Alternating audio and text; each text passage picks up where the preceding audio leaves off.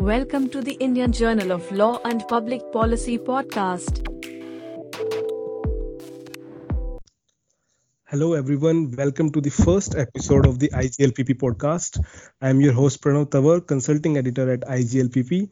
Here we are going to discuss major happenings of legal and policy field this week. I have with me Akash Chandran and Saurabh Pandey. They both are consulting editor with the journal. Now, starting off with the first issue, I would like to discuss the issue of Office of the UN High Commissioner for Human Rights impleading in the NRC petition. So, Akash, I think I will take your view first. Now, what I want to discuss with you is, see, whenever we start studying international law, the first concept that we study is of sovereignty. And even when we see the reaction of Ministry of External Affairs on this issue, they have criticized it by saying that it's an internal matter of India. So, what's your point of view with respect to these two conflicts of sovereignty and impleadment by the Office of High Commissioner? All right, Pranav, I'm glad you mentioned OHCHR because a lot of media reports have been wrongly quoting it as UNHCR, that is Refugee High Commissioner petition. Okay.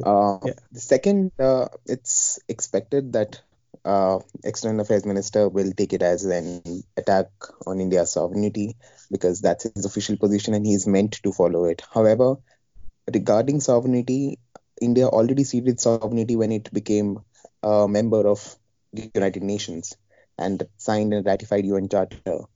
So the sovereignty as in toto, I don't think that concept exists in the modern nation state. India is a party to or is a member of the Human Rights Council.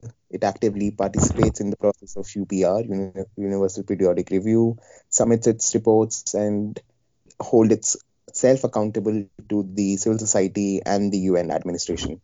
So the very debate that the matter is internal, I don't think that's going to stand because even the High Commissioner is not refuting the matter is internal. However, there's a matter which has international ramifications and her petition is only an amicus curiae brief, which is just highlighting what international obligations India owes as a country. So it's not intervening as a party. It's not becoming a party to the suit. It's just providing an amicus expert opinion that these are the international obligations which India has acquired through signing and ratifying multiple international conventions and treaties. Therefore, these should be taken into account by the Supreme Court while adjudicating on the matter. So, yeah. Do you think it can actually set a wrong precedent for future? Like probably if Supreme Court allows any UN international body or some foreign body to implead, it can actually set a wrong precedent in future where other bodies may feel, encouraged to implead in other matters as well. The flexibility to allow another party to intervene in the matter rests with Supreme Court, even if they allow UN High Commissioner petition, any other subsequent intervention will have to again be, approved by the court. And the question of locus, therefore, will always be there. So it's not that this will open up, floodgates to multiple petitions, in the Supreme Court. And we have to differentiate between foreign NGOs and civil society filing a petition because they won't have a locus as such. But these are UN official bodies. High Commissioner is filing a petition before the court, only seeking or only reminding the court what obligations India has. It's not asking anything. It's not asking any relief. It's not becoming a party. So it's just submitting its expert opinion. That's it. So I don't see any negative consequence of having international law, document before the court, which in any way Supreme Court should take into account while adjudicating on this matter, because international law is a part of your municipal law. However, we try to displace it. Okay. Now, moving to Saurabh's point of view. Saurabh, the I want to discuss with you is another aspect which is related to this case. If you go into international policies, international relations aspect, so see what stand OHCHR has taken is very neutral. They are saying that it's a good law, that it's allowing migrants to come in, but then they are criticizing it on the part that it is going to discriminate with a particular community. Now, if a UN body is impleading in this matter, it means that it has got a big attention now. Also, there was this another instance where UN Special Rapporteur has impleaded to intervene in the matter of Rohingyas deportation in Supreme Court. Now, what I want to ask you is, do you think this matter has actually become quite big for international relations? And secondly, how do you think it is going to impact India's relations in future? So, Pranav, when I talk about all these things, what we really need to understand at this particular moment is that from last couple of years, what we see is that our international relations are developing, but to an extent, it has been surrounded by certain policies, certain instances where other countries have jumped in our domestic policies. And also, when you see this statement by writers like Suhasini Haider and other writers, which they said that our IFS are busy explaining our domestic policies in other world, like in other countries.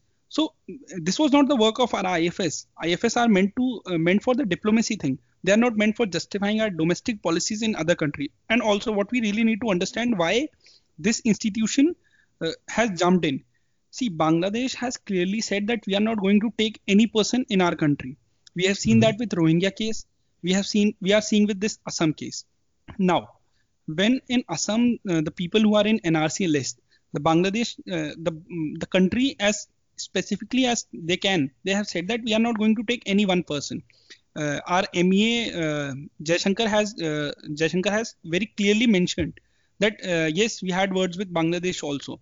So now, what we really need to understand is that all other countries, like when you say Iran, when you say Bangladesh, other countries which have stakes in our country.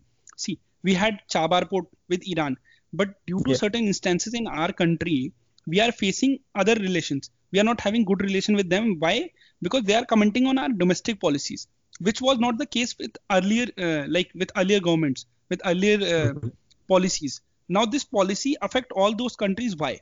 Because this particular law directly mentions about one minority, which is not mentioned in that particular law. So when Bangladesh says that we are not going to accept any other person from any other country, so we really need to understand that all other countries are stakeholder, and the issue is very big right now. Why? Majority of minority population is going to be affected by this law. So why other country is not going to say anything? This is the issue which government need to ask themselves, that why everybody is saying us that you need to do something, because every person who is living in this country, who has come from other country, who they are claiming are outsider, what will be their status when they are declared as not as a citizen of our country? Where will they go? We have not ratified this refugee convention. So this is the answer which I expect from the government also, that they need to clear their stand. So all this ruckus which has been created due to this particular law CAA, it has been from it was in question from 2016-15 that this bill was with standing committee and all other things. But till now, government has not come up with any press conference, any media briefing that what are we going with to do with those persons who are not in this list.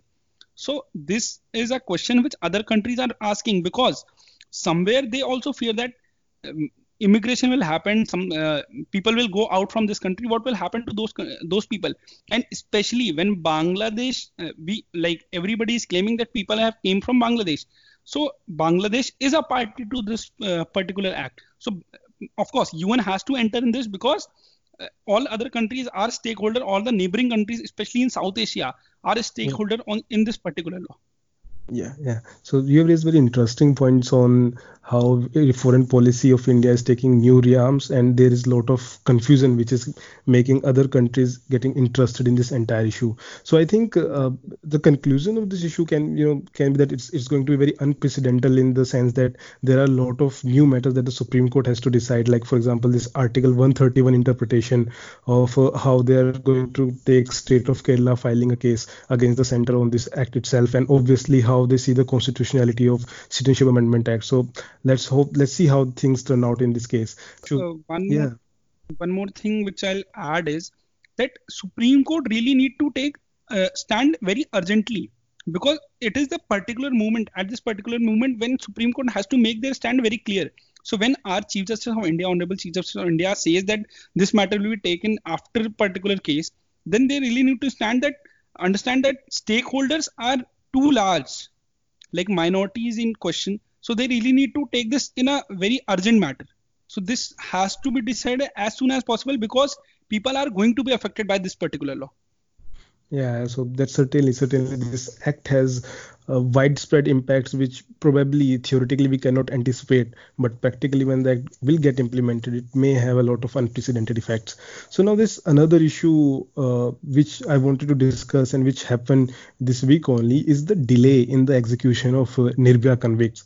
So Akash, direct question to you. So this is a question which generally a lawyer gets from common people or masses, is the conflict between perception of people of getting a retributive justice quickly, or as we say revenge quickly for such heinous crimes is, but then there is a lowest perspective that due process of law has to be followed, especially in criminal justice system. So how do you think this entire long procedure of law and this general perception conflicts, and do you think there is a way out for it actually? Uh, Not exactly. See, the debate will exist, debate will continue because of the uh, the issue at hand. Death penalty has always been a contentious issue in a civil society, and it's not as binary as we try to put it as abolitionist and retentionist. Uh, Especially with sexual offenses, there's a lot of emotions and you know uh, social fabric sort of emotions attached to it. So then legal opinion comes secondary, or your so-called uh, rationality becomes secondary. So I think the issue will continue to take place. However, as legal professionals, you expect certain understanding of law by the officers of the court as well as the judges of the court. So when you see lawyers seeking, due process of law not to be followed in the particular case, in the so-called collective conscience, to satisfy the collective conscience, uh, it's disappointing because they are not just uh, weakening the very fabric of, constitution, morality that we cherish and uphold. They're also trying to dilute the jurisprudence that might uh, come in the future discourses. So I really don't understand that what's the hurry in hanging the four accused. I understand the demand from the family. It's an emotional issue. However, I salute to the district judge who is holding on to his chair and withholding the pressure and sticking to the due process and, holding that uh, so-called legalistic opinion and not giving in to the public pressure. Okay. I guess the judge involved in this matter is Judge Dharmendra Rana only, I guess, who is a part of Delhi Right. Legal Service Authority, right? Yeah. So, okay, so Saurabh, I want to switch on to you on this another aspect of this matter, and that is perception of criminal justice system as an efficient institution in itself. So, the main thing which is there is that there was this comment I was reading in newspaper by Nirbhaya's mother, where she said that this justice system actually belongs to criminals. So you have studied criminal law in depth in details. So how do you think we are moving towards a direction now where India's own criminal justice system is losing legitimacy because of its insufficiency? Pranav, we felt this when we heard about mob lynching. The day we heard about this mob lynching thing, we felt this, that criminal justice system is not that trustworthy, or people are not trusting the criminal justice system. Now, what we really need to realize at this particular moment is that people suddenly have felt that judiciary will not give us justice. So we have, as a law student, we have heard a lot, justice delayed is justice denied. And this is what is happening with all the cases. Now, layman cannot understand the procedural law. They really need to understand that what is the procedure, like 60 days charge sheet, 90 days charge sheet. Everybody has to be given their own uh, platform to speak about their accused or their victim. They are provided with the various procedure. But now what we are forgetting is that law will take its course, but people are not understanding this. So the first example which we got from this was that mob lynching happened and people used to kill anybody who was accused of any one similar, like, small crime. I'll give you one example. There was this case in Assam where two people who were killed by a mob just because it was like people felt that they are kidnapping children.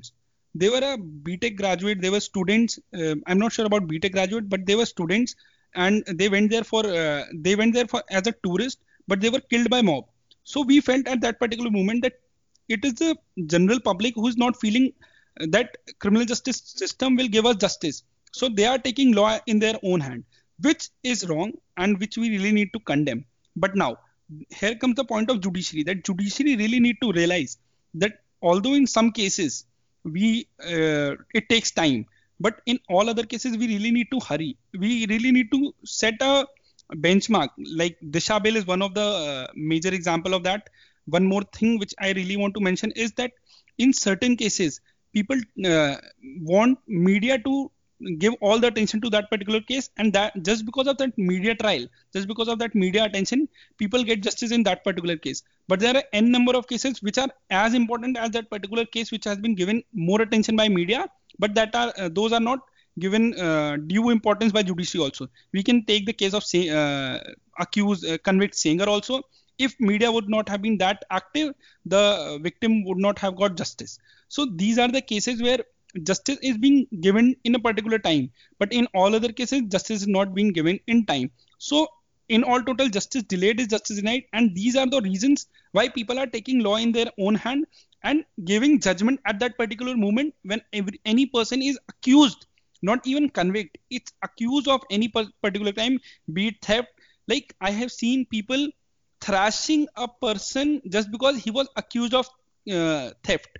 It's you can say it frustration of people, you can say it frustration of judiciary, like people are frustrated from judiciary, you can say any other example. But we all have witnessed that people are thrashing normal person who is just accused. They are not believing in legal system. Why? Because when we see the steps of legal system, there was so much of hue and cry when there was charge sheet delay, that permission was not given by Delhi government regarding this charge sheet of Kanhaiya Kumar. So people felt that he's a convict, like people assumed that he's a convict and he has done sedition and he should be hanged. But in reality there is no hanging punishment for the sedition crime. Like crime as a sedition, it does not mention hanging as a punishment. But people do not have that legal acumen, legal knowledge. So one of the suggestion which I would give is that government should introduce a legal course so that people get to know like basic crime like sedition, murder, rape, POSCO. We have seen so many major crimes happening. People should get to know that if a person kills someone, what will happen to him. So if you talk to any layman, when you ask him if a person does murder, what will happen to him, he'll definitely reply that he'll be hanged till death. But that is not the case. Now, when you take this Nirbhaya case, we have seen so many cases where if media trial is given, then there is so much of pressure on the judge that he does not have any option. He just have to sign that particular thing that death penalty should be given. Yesterday, I was reading about this case where a accused who was convicted for killing 3 minor children, his sentence has been commuted by Supreme Court. So now, here this is the case where 3 minor were killed by a person and his punishment has been commuted. But when you see the same case of Nirbhaya, you cannot say the pain of those parents whose children were killed is less than the Nirbhaya's parents. But then you really need to understand that it is the perspective which is changing about the judiciary. And here judiciary, especially Supreme Court and High Court, needs to jump in and they need to set some benchmark regarding these crimes. This is the particular requirement of this particular time. Yeah, so sorry to cut in between, but as you have raised this point of Supreme Court and High Court needing to make reforms, now there is this another point in my mind which I want to discuss with you, and which is this another angle. If we look at this entire controversy, is the criminal justice system in itself being a victim. Now there was this cognizance taken by Supreme Court of the Second National Judicial Pay Commission, where they said that 0.44% of budget of state's budget has been spent on judiciary. So that is a very minute amount being spent on judiciary. So do you think there is a part of this entire issue where criminal justice system is itself being ignored and is becoming victim of lethargy of government? True, Pranav. Here comes the question of independence of judiciary. Yesterday or day before yesterday, I was reading about Nani Palkhiwala, where he appeared, where Bombay High Court, for the judges of Bombay High Court or Civil Court, they had to, if they were resident of Bombay, they were not given accommodation. So if a person has to travel from Malad to Bombay High Court, it was too much for her or him. So here comes the question of independence of judiciary. Nani Palkhiwala in person appeared for that particular case, and he himself very rightly said that for independence of judiciary, we need to do everything which we can. Now, for judges' salary and all other things, we really need to make sure that a person or judge does not go either way just because his salary is less. So why we see that clerks or all other Group C or Group D employees are they're tending to be corrupt. Why? Because their salary is not much. What we really need to make sure is that lower judiciary gets that much of salary which a person expect. So that can ensure that independence is there in lower judiciary, which can make sure that justice is not delayed and people are getting justice in time. Because judges tend to be go either way because of certain reasons, but salary is one of the major reason which we need to ensure by giving adequate salary to judges, because they are entitled for that. They do lot of work. We really need to recall this, or really need to mention this. Why? We really need to mention this, that judges are doing lot of work in lower judiciary, because there are hell lot of cases in lower judiciary, and which really need to finish, and which really need to be answered to all the petitions by the applicants or defendants. Yeah. So I guess this topic is in itself a very wide topic of tackling the pendency of cases, that a lot of research papers have been written on it, and there is a scope of writing a lot more suggestion on this entire issue. So now moving on to this last issue in this podcast, and I would love to take Akash Chandran's opinion on it, because he was tweeting a lot about it yesterday night. And the issue is the appeal chamber of ICC's decision about opening investigation on war crimes in Afghanistan. So Akash, do you see that this appeal chamber's decision of reversing the trial chamber's decision in actually increases but as well decreases power of office of the prosecutor? Right. So, Pranav, I think that's a very significant ruling that we saw yesterday coming from the appeals chamber. And it's significant for 2 to 3 accounts. First, it reversed the pre-trial chamber's problematic ruling in the interest of justice. Second, the judgment upholds the power of the prosecutor, and in fact allows her to carry on or initiate investigation without the pre-trial chamber's review. So therefore, the appeals chambers has upholded the prosecutorial discretion much more than we would have expected it to be. The third, what's important is it's expanded the scope of investigation from the pre-trial chamber's opinion, and now the prosecutor can investigate the alleged crimes of torture committed on the Afghan nationals by the CIA and the US forces. And this is important from the geopolitical narrative, because US, especially Mr. Bolton and Mr. Pompeo, has been attacking the court, and its judges and the prosecutors have in fact banned the entry of any representative of the court in the US.